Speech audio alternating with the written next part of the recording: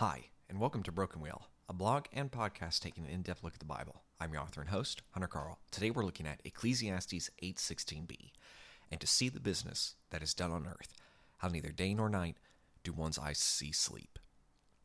The meaning of the second half of verse 16 is a tad tricky to understand, primarily because of the grammar. We may read this verse and think that those whose eyes do not sleep is referring to those that perform their business upon the earth.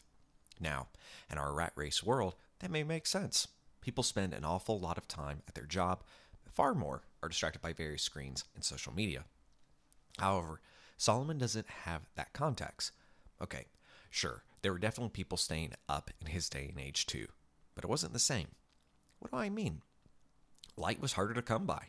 It's more difficult to read in bed by candlelight than by a lamp. What's my point?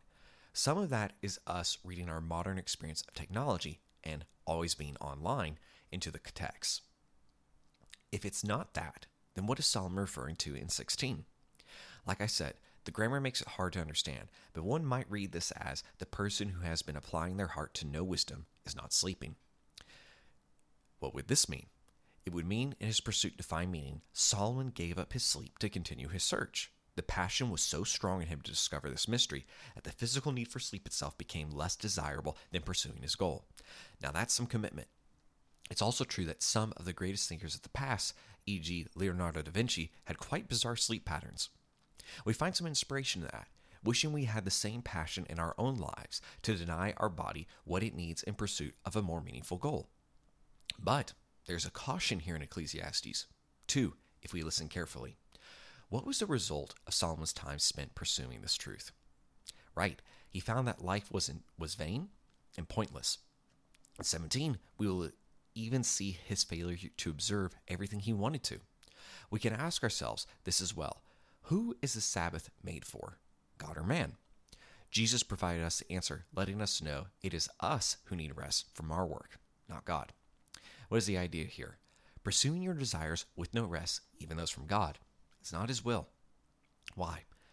When we rest, we can approach the world in a truly meek manner, one that has a reserved strength to it, rather than frantically moving to the next objective. Blessed are the meek, for they will inherit the earth. A better translation is, blessed are those who use gentle strength, i.e., those who use the appropriate force. In addition, it is to remember that nothing can be done that God hasn't allowed. No amount of effort will move the stone he wants stationary. To stop pursuing is to turn to God and say, you are enough, your strength is enough, your will is enough. Now, what do we do when we rest? Do we retreat and hide? Do we watch hours of TV and social media? We love one another as Christ loved. If you liked what you heard today, visit brokenwhale.substack.com and sign up to get this podcast and blog posts sent to your email. The podcast is also available on iTunes and Spotify. Please rate and review us there.